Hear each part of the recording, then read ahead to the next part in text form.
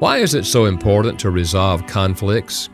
Because unresolved conflicts stand as barriers to marital unity. Dr. Gary Chapman with a Love Language Minute. Conflicts are those issues over which we have differences and we both feel that our side is right.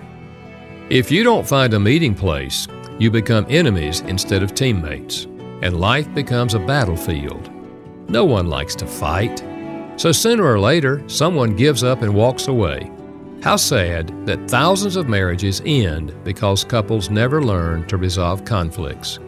The first step in resolving conflicts is to get out of the arguing mode and into the understanding mode. Stop trying to win an argument and start trying to understand each other.